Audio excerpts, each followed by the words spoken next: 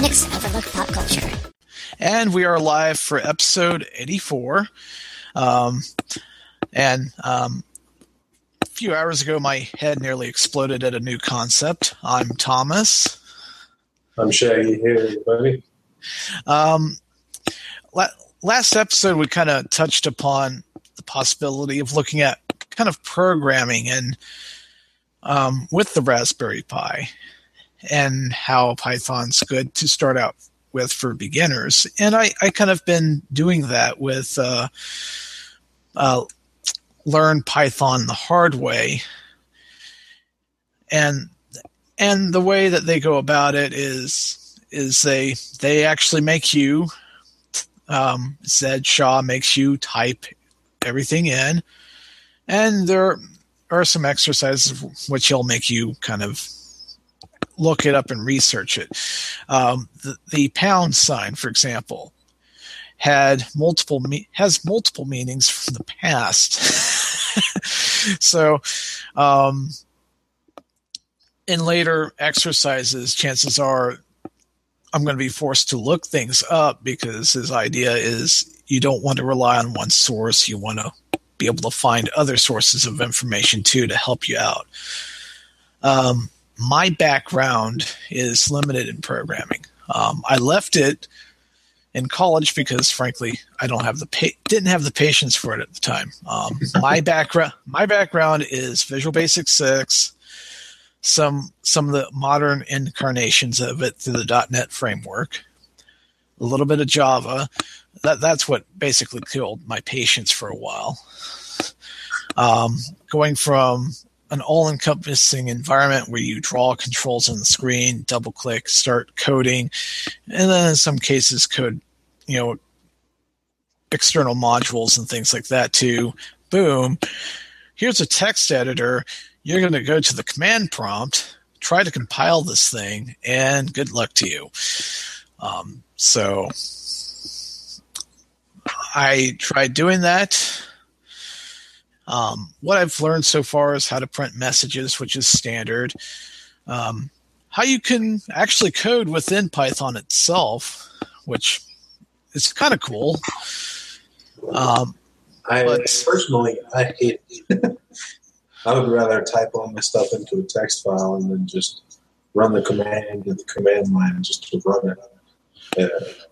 But I mean, in your case, it shouldn't be too difficult, because it's not like with Java. You have to make sure that you have everything typed a specific way. I mean, it's the same with Python.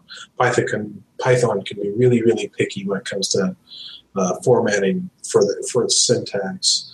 But that might just be my background coming out, that I'd rather just type everything in a text file.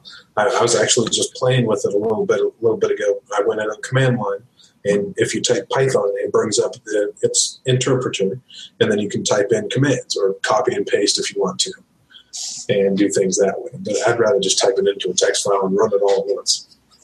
I experimented with doing the calculations from the third exercise, some of the concepts of it in there, and it gave the results readily, which was kind of cool. One thing I did notice is, you're right, it is very picky. Let's say you decide you want to print a message on the screen. You cannot capitalize print.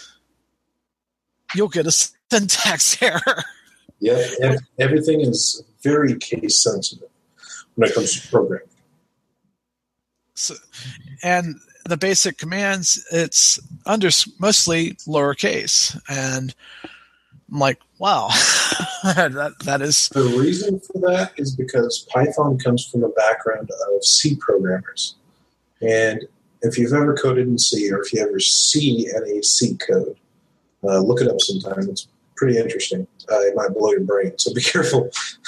But C syntax and then C standard naming procedures and so on and so forth require you to keep everything lowercase. So like your variables and stuff like that, they're all like you could have an entire line, but it's all lowercase. It makes it really stupid and annoying to read. However, the compiler recognizes that quicker than having different cases in there. So if you have uppercase and lowercase, it actually slows down the compiler. If you have just all lowercase, it's quicker.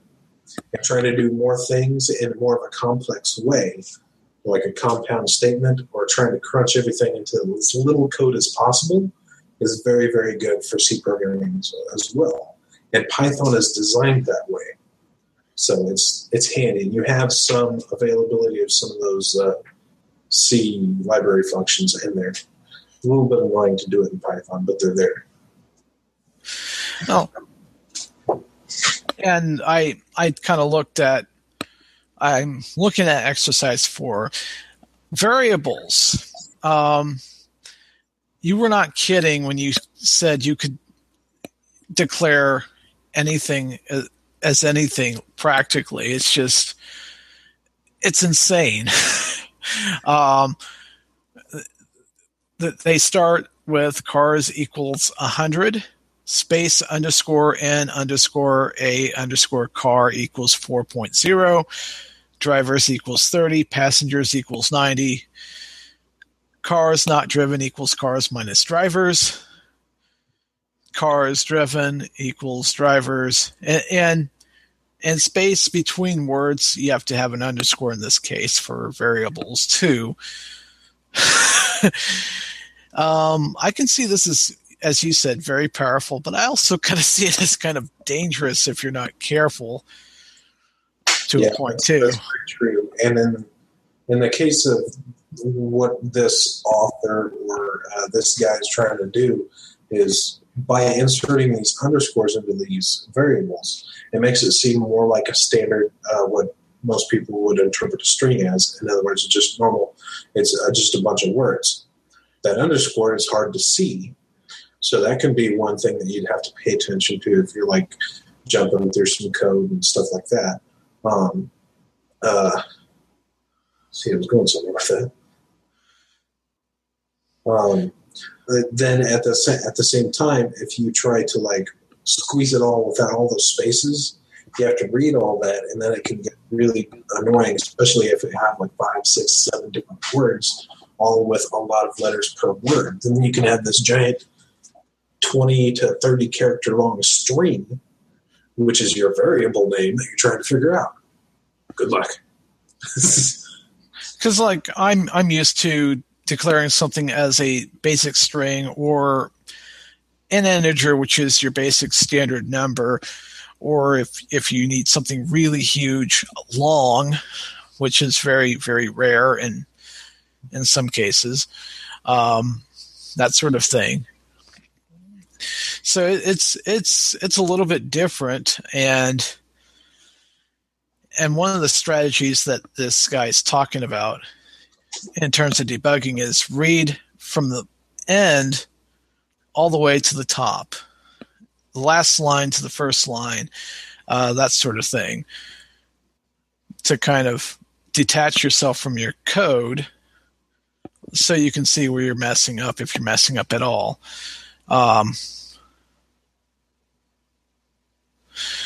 And some of the things that he's having people do is insert comments and in your own words describe what it's doing. He's teaching people to document what's going on in the coding too,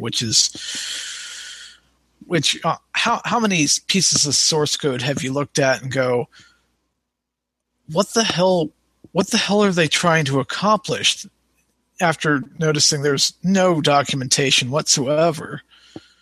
Like a lot, I gotta say this very carefully. A lot of the code that I look through at my job has that same issue. The JavaScript code that I've been messing with is like the opposite end of the spectrum. They went a little too crazy with the documentation, and that was very, very, very vague. And some of the documentation is actually literally word for word copy and paste into a different method that does something different. But it has the same description, same exact notations and everything from the previous function, which is all grouped together to do one specific task so that you can call an algorithm. Oh, wow. But yeah, documentation, it's hard. It's hard to do right. It really is. And the problem that I have when I'm coding something for myself or for an assignment, I just type away. I don't put any documentation in there because I understand what's going on.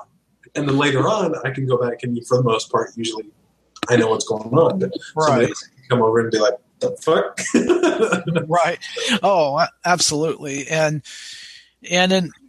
in this particular exercise, one of their study drills is when I wrote this program, the first time I made a mistake, and Python told me about it like this. And basically, he's asking you to explain the error and make sure you use line numbers to explain why. And he also makes you think. I use 4.0 for space in a car, but is it necessary? What happens if it's just 4? Because apparently, if you do 0.0, you're doing floating point as opposed to just another number. And I changed a lot of numbers to 0.0, like not 45.0 or something like that, and reran the script, and the calculations turned out differently. Much more precise. Yeah. And the explanation is it doesn't deal with fractions. It drops the fractions unless you specifically use the percent sign to ask for the remainder, which that kind of threw me a little bit at first. It's like, wait, why the hell are you doing this? And then after I looked at their explanation and you gave examples, it's basically a shortcut to divide these two numbers, but show the remainder of it. It can be very, very handy depending on what you're doing too. For example, for what I had to do something, I think this was a couple of weeks ago. I was writing some SQL queries, and for those of you that don't know, SQL is a procedural language, and some of the commands in there aren't case sensitive, which can also screw with you. Until you're trying to a specific database name, that is always case sensitive. Certain things are, and certain things aren't. So it's not like a normal strict programming language where everything has to be case. It's super case sensitive, and then go to SQL. It's yeah, no.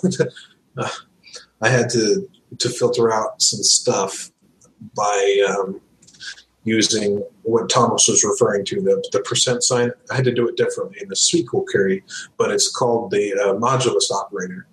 And basically what that does is, like he was saying, it's almost like dividing, but only getting the remainder, and it's very quick. And I had to do that to get even numbers versus odd numbers. And the really easiest way to do that is by modding by 2. So, for example, you take 3% 2 in Python, that's going to give you 1. If you take 4% 2, that's going to give you 0, because 4 divided by 2 is 1, or 2. It goes in there twice, evenly. You don't have anything left over. If you did 5, it would actually be 2.5 if you're doing a floating point number. But if you're doing the modulus operator, it'll give you 1, just like if you're doing 3 mod 2, or 3% 2, sorry. So. And according to Shaw, it's basically, it's the way that the language was designed. But so far, I've looked at it, and I managed to make sure an updated version of Raspbian was installed, and I like the look of it better than previous incarnations of LXDE on it, because that and I had to do some extra options to force HDMI for audio and everything else, but that worked pretty well. Of course, I installed Gedit because multiple tabs has more options for line numbers, indentation, and all of that. As soon as they started describing, Notepad++ or some other editor for OS X, I was like, I better get Gedit. And because that'll work a little bit better if I want to work with multiple text files. And of course, I'm able to use the terminal to run Python. you would know more about this at this point than I would. Shaw cautions against using Python 3. He points people towards Python 2. Are people getting closer to using Python 3, or is it still a ways off? As far as I know, I think it's still a ways off. The reason for that is because when Python 2, like between Python 1 and 2, I'm not 100% sure about the differences in terms of the design of the language, but Python 2.7, whatever the latest version is, and then Python 3, if you take like this giant lump of code that was written in Python 2.7 and try to go over and run it in Python 3, it's not going to work. Python 3 has been changed dramatically compared to normal just iterations and version updates and things here and there. They've added features that taken some features away. What specific information, I honestly don't know. I just do know that you can't take 2.7 code and throw it into 3 code and expect it to work. I mean, if it's simple things like printing statements and you don't have a lot of stuff going on, it's most likely going to work. But if you have a full-fledged application, you try to run that on Python 3, it's not going to work. I can almost guarantee it, just because of the architectural differences and the changes that they've made to version 3. And people have asked the guy, when will you recommend using 3? And basically it's when more and more people are coding towards it, they're not. So I guess it's 3 right now is still a work in progress, I guess. It's a combination of that, and then also there's a common thing when it comes to like software development and programming. People stress on the fact of why reinvent the wheel. So code reuse is a very, very, very high priority and a very important thing. If you're writing something, like if you're writing an app or an application that does it's like some kind of game, and it's based off of dice. And you already did some other game that utilized dice. Most likely you had some kind of module that represents that dice object or the idea of a die. So that way, instead of rewriting from scratch, hey, I'm going to make this dice.java file or whatever, you can go back, just literally copy that file over and reuse it without having to type all that extra work and do all that extra work and think about it again. Just use it. Then you don't have to sit there and rethink it and then try to reinvent the wheel. It's a waste of time, really. And when it comes to programming, there's things when you need to focus on, like if you're trying to do something different with this game, you're trying to implement some specific feature, some game mechanic that's different than any other game out there, you need to spend most of your time thinking about that rather than thinking about something that's already been done. Understood on that one. Same logic as trying to run Visual Basic 6 code in newer versions of VisualBasic.net. There used to be a compatibility thing that checked your code for you, but even that would only do so much from what I understood at the time. Mm-hmm. So, then again, .NET introduced more object orientation too, so which was kind of interesting. But so far, it's the whole thing's made me think. Like I said, I found out that the symbol that's now commonly known for hashtags,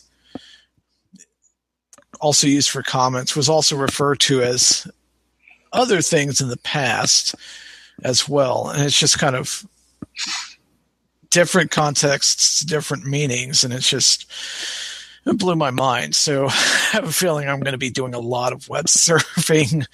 Yeah, because of that. Sorry, I didn't really mean to interrupt. I just wanted to give you another pointer. The hashtag symbol or the pound symbol, That's for a single line comment. I don't know if you've researched or anything, but you can also do multi-line comments. So in other words, like instead of like constantly putting a hashtag in the front of every line, like if you have 5 lines and you have like this paragraph that you're trying to explain like what this entire file does or what this group of methods do, you could go in and you can type 3 double quotes in a row and then just type whatever. And then like whatever at the end of the last line of that comment, type those 3 in again. And that's a multi-line comment rather than typing a little hashtag for each line. Okay. So some work. And you can also put it into a giant block rather than hashtag type, hashtag type, hashtag type. You just do the 3 comments once, and then you type all your crap and then put it at the end again. It's really nice. Okay, that'll be a future thing I'll use. That does get tedious after a while. It does, especially like from my perspective. And now that I am a software developer, it'll come in handy. But exercise 4, I'll keep a lookout for on doing that, because Epiphany has no problem rendering these pages for the most part. Although I may get like transparent background temporarily when the CPU goes above like 30% usage, but it's not hard to get it to do that. So launching the Pi edition of Minecraft, the loading screen spiked the thing 100%. I'm like, oh my. Now I see why they updated it with a faster CPU, because this barely runs a full operating system on it. So, I will say that if somebody had enough patience, they could practically use it as a glorified game console and use each SD card as an individual cartridge of sorts. And then, I don't know. But I think I'll continue that adventure. Maybe every day, I don't know yet, but at least once a week. Speaking of games, your thoughts on E3, sir? Oh, I got so many thoughts on E3. Okay, did we talk about E3 the last time? I think we mentioned Fallout 4, didn't we? Right, Bethesda. Saying they had an announcement and there was that countdown timer, and then after everything got published, boom, there it was, Fallout 4, and people were... Fallout 4 trailer. I watched the trailer probably 7-8 times that day. I don't know if you guys out there are listening to this. That day, the day of the previous podcast, we were talking, and I was talking about how excited I was for this game. Well, the trailer didn't help any. It just made it worse. And then the announcement yesterday that Bethesda, actually it was on Sunday that they made it. Today, we're recording on a Tuesday. So 2 days ago, they announced a bunch of the different features of the game, kind of the context of the storyline. They didn't spoil anything because it's Bethesda. They're so good about not doing that because they don't want to spoil it. But it's combining some aspects of, in the Fallout universe, there was a giant nuclear disaster which caused a bunch of radiation and fallout. That's where it gets the name. But there was a bunch of vaults built for people to go in underground. Turns out those were all experiments that were supposed to experiment and collect data on the people that went under there instead of saving them from the giant disaster from the Great War, as it's referred to in the Fallout universe, which happened in 2077. And in this new Fallout game, it starts out in 2077. And you play as a character, and you play right as the bombs are dropping. You have to get to a vault and whatnot. But they talked about some of the features in the game and stuff like that. And needless to say, I'm super excited. You'll just have to go look at the trailer and look at the video of all the different features and stuff like that. It takes some things from like what some modders have done for Fallout 3, some of the aspects that Obsidian put into Fallout New Vegas, and then add some new things into the game, which will make it very interesting. And I'm super looking forward to playing it and playing around with all these different things. You can do all kinds of different construction and stuff that hasn't been done in games before. They kind of did that a little bit with an add-on for Skyrim. But overall, my thoughts on E3 are kind of up and down. Nintendo, I guess, from some of the people that I've talked to, and Thomas and I were discussing this before we started the podcast. Nintendo kind of kicked themselves in the butt this year, and they it was more of a flop than anything. Square Enix, I'm like super looking forward to some of the games that they've thrown out there at E3. One of them was already announced a while ago, Kingdom Hearts 3. I'm a big fan of the Kingdom Hearts series. I don't think they released an actual release date, but they did release more footage and stuff like that. They also released the next installation of the Deus Ex series, which I'm super excited for. The story for the last game, which came out in 2011, was really, really good. They have another re-release of Final Fantasy VII, which is fully 3D and everything. They had a trailer for it. I think that was yesterday, because E3 was going all through this weekend, and I think it was also yesterday too, if I'm not mistaken. Steve Kelly asked me what my thoughts were on it, or basically, hey, you excited? And I give a big old thumbs up. The bad news is I'm afraid I'm going to have to just practically set hundreds of dollars on fire just to get a PlayStation 4, just to enjoy it. Although I'd rather wait until closer to time when they're going to be like, oh, this is when it's going to be released, or just maybe wait and see if they release it on Steam or something, because honestly, with the way audio has advanced on computers now, there is no excuse for not making music basically the same quality on a console as it is on a full-fledged desktop. The MIDI rendition that Eidos Interactive did was just terrible. It made me gag. I'm like, no, why did I put up with it? But I'm like, oh, this is terrible. And then playing it on the PlayStation, it sounded so much different and better. And I'm like, I take it you've encountered that too. Yeah, even okay, so the reason why I said re-release of a re-release is because Square Enix decided, let's re-release Fallout or Final Fantasy VII, which they did, I believe, last year sometime. I don't remember. I bought it because I didn't have it on Steam, so now I have it on Steam.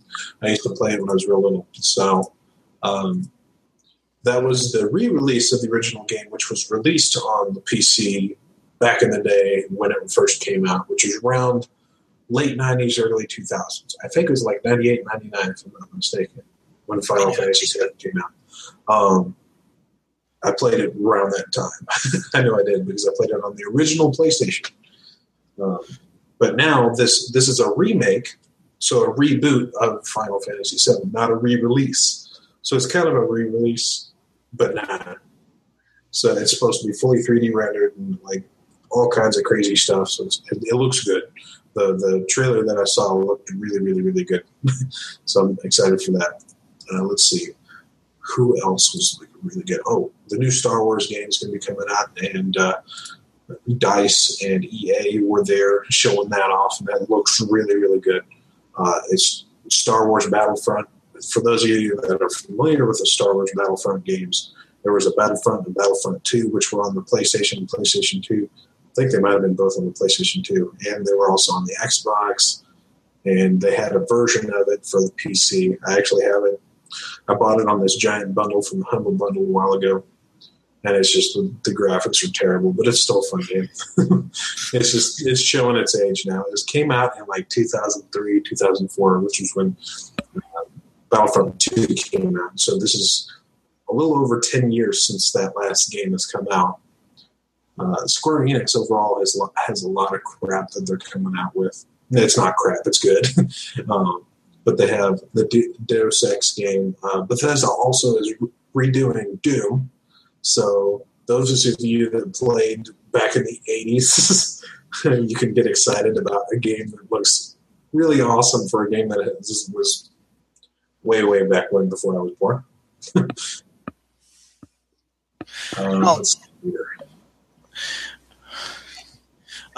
Need for Speed. I've heard of that game. Oh yeah, that one. I forgot about that. According to our list that we made there, I used to hear about. I took basically a glorified IT course after at a VOTEC, which had arrangements with local high schools. After doing 1 year of programming, and the teacher deciding they're going to retire right in the middle of that year, so they had nobody to replace him with. So to that other class I went, and the instructor always talked about playing Need for Speed on his computer. He, I guess, enjoyed the racing games quite a bit. And I guess it was a very good franchise. Did that look up on your Thomas? Yeah. Yeah. I'm trying to transfer something to a flash drive. Oh. I don't know why it decided to die. Oh, crud. I think Windows just took a poop. Oh. Everything's still working. I mean, I can still hear you. So, but Need for Speed.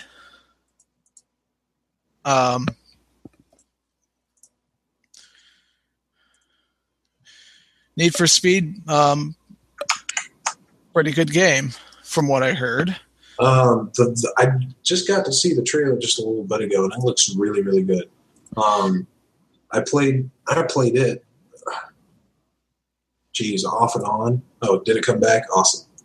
I played it. I remember when Most Wanted came out for PS2, for the PS2. That game was so awesome. They re-released it on the PC. I managed to download never mind, I won't say that right now. I downloaded a version that wasn't necessarily legal. I did the same thing with Carbon, but I played the crap out of it, and it's really fun. It looks like they're trying to go back to that kind of street racing, customize your car, do all kinds of crazy stuff you really wouldn't be able to do based on physics and stuff like that. So it looks really, really fun.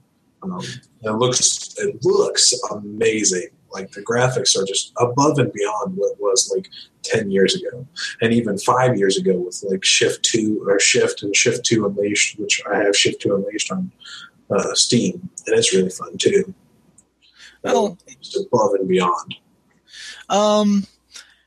You mentioned downloading, quote unquote, or not, but this was back in the day when you didn't have Steam and didn't have these game-changing entities that cause prices to drop on games and everything else. Phil Wesley of DMG Heist, he kind of commented on E3. He was somewhat dismissive of it, but he did comment that apparently that the PC was basically, in his mind, the secret winner of this year. And I found that comment to be very, very interesting. I kind of agree with it to a point. Between the PC and the PS4, I think, Square Enix was really just stabbing Microsoft in the gut this time.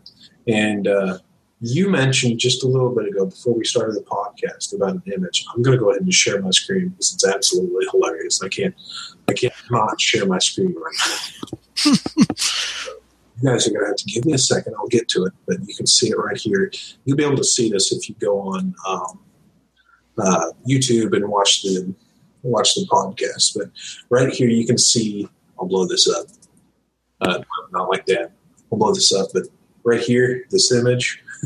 It's It's an image of E3 2015 with Sony's logo on the Buster Sword cutting through an Xbox One, which is eloquently put by this image.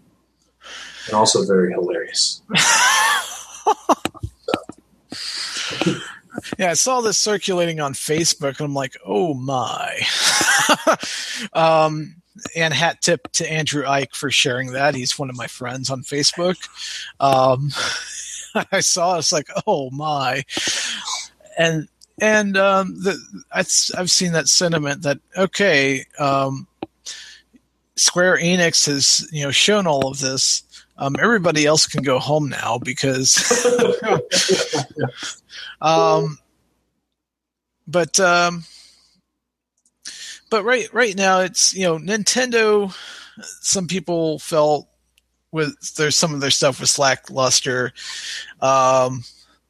Microsoft, so Sony.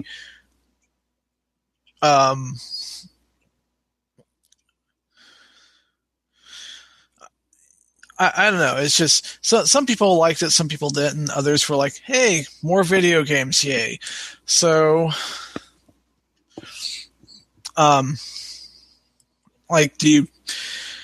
don't think this is going to sound the death knell of video games as we know it. It's just 2015's kind of it's kind of another year for games and another year for Nintendo to try to get its act together in terms of getting people excited about things and not making them worry about,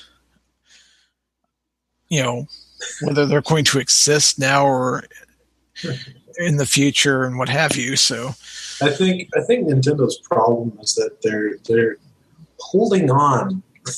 They're holding on to certain things so hard and for so long, which in terms of like Mario and then like a lot of the big name things that you hear that and then you think Nintendo. I mean, it's obvious. They've been together forever, and that's the way it's always going to be. But they haven't really released anything new.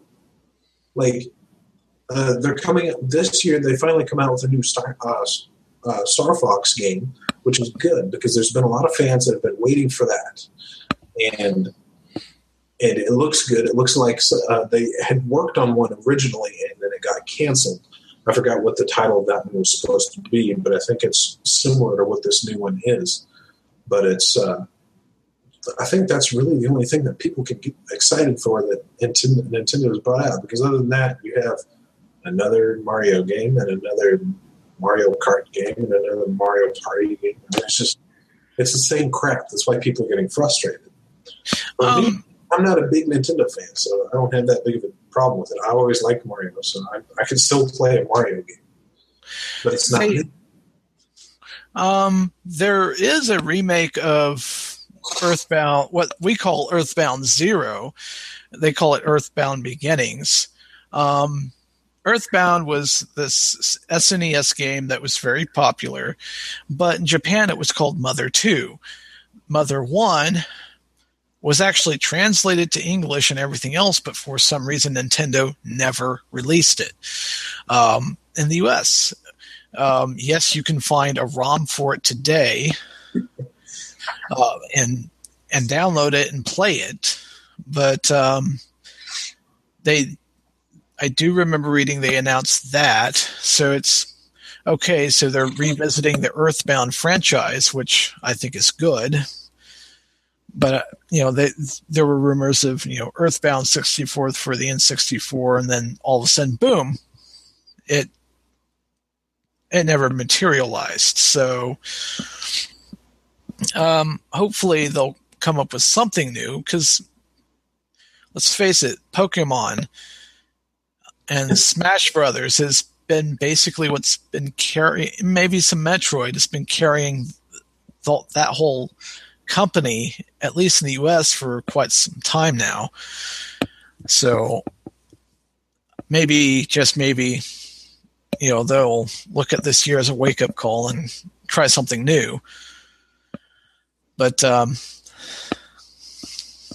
yeah, I'm tempted to look at a PS4.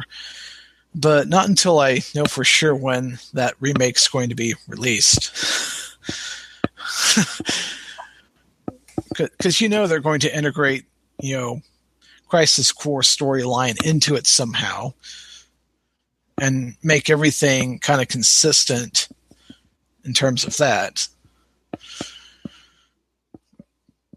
So that would be nice, especially since I haven't played the Crisis Core game, which was kind of a branch off of the same story. It was kind of like a prequel, if I remember correctly, and followed Sephiroth and Cloud, and how and he plays a different character. I can't remember what his name is. Zach Fair. Yeah, and you kind of go through his storyline a little bit, but it does get into the background of why Sephiroth is the way that he is, sort of. I mean, it doesn't get into it 100%. The rest of it's answered by the original game. So, but you do eventually find out how Zach basically meets his end, which the ending video sequence for that was very, very sad. But yeah, I'm definitely looking forward to that. Maybe by the time they release that, I'll have been able to learn enough Python to write a game for the Pi. I don't know. We'll see how long my patience holds out. Although I am interested with this teaching style of Mr. Zed Shaw, because I've been used to more structured lessons, do this, do that, and that sort of thing, and then use the coding as a template for something else. But I'll see where that goes. You have anything else to add? Not that I can think of off the top of my head. If you guys have any topics of something that you would like to talk about, definitely shoot us a message on our Facebook page, or you can call us at our number. You'd have to ask Thomas for the number. I never remember it. You can get a hold of us, let us know, because one of the biggest problems that I think that I have when you and I talk before our podcast, some days I just can't think of a topic.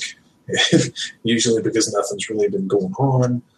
Nothing's just really hit my interest, or it's just I don't want to go back to a topic that we've already talked about a couple of times. Right. And branch out a little bit. So if there's something that you guys want to hear, let us know by all means. We're definitely interested in doing new things. I know I am. I talked a long time ago about maybe doing a build log of a computer, or walking through how to build a computer. I may be able to do that soon. Maybe, I don't know. But just if you guys have ideas, just let us know. And that number, by the way, is 660-474-0345. And I make sure that Google Voice number stays active and everything else. So just leave us a message. You could very well wind up on the next episode of the podcast. And hopefully we'll have some of our other co-hosts on, at least one of them next week. I'm trying to work that out with them, because one of the things in the pro wrestling business kind of tragedy kind of occurred, and a legend passed away, and I wanted to talk about him and everything else. I'm talking, of course, about Dusty Rhodes. If you remember, some guy dancing towards the ring and wearing polka dots on his outfit. Yeah, that was him. And Steve Kelly, it's been a long time since he's been on the show. His work schedule, my work schedule, hasn't always allowed us to be on a show together. So trying to work something out with him, see what we can do on that. But I take it you've heard of Dusty Rhodes.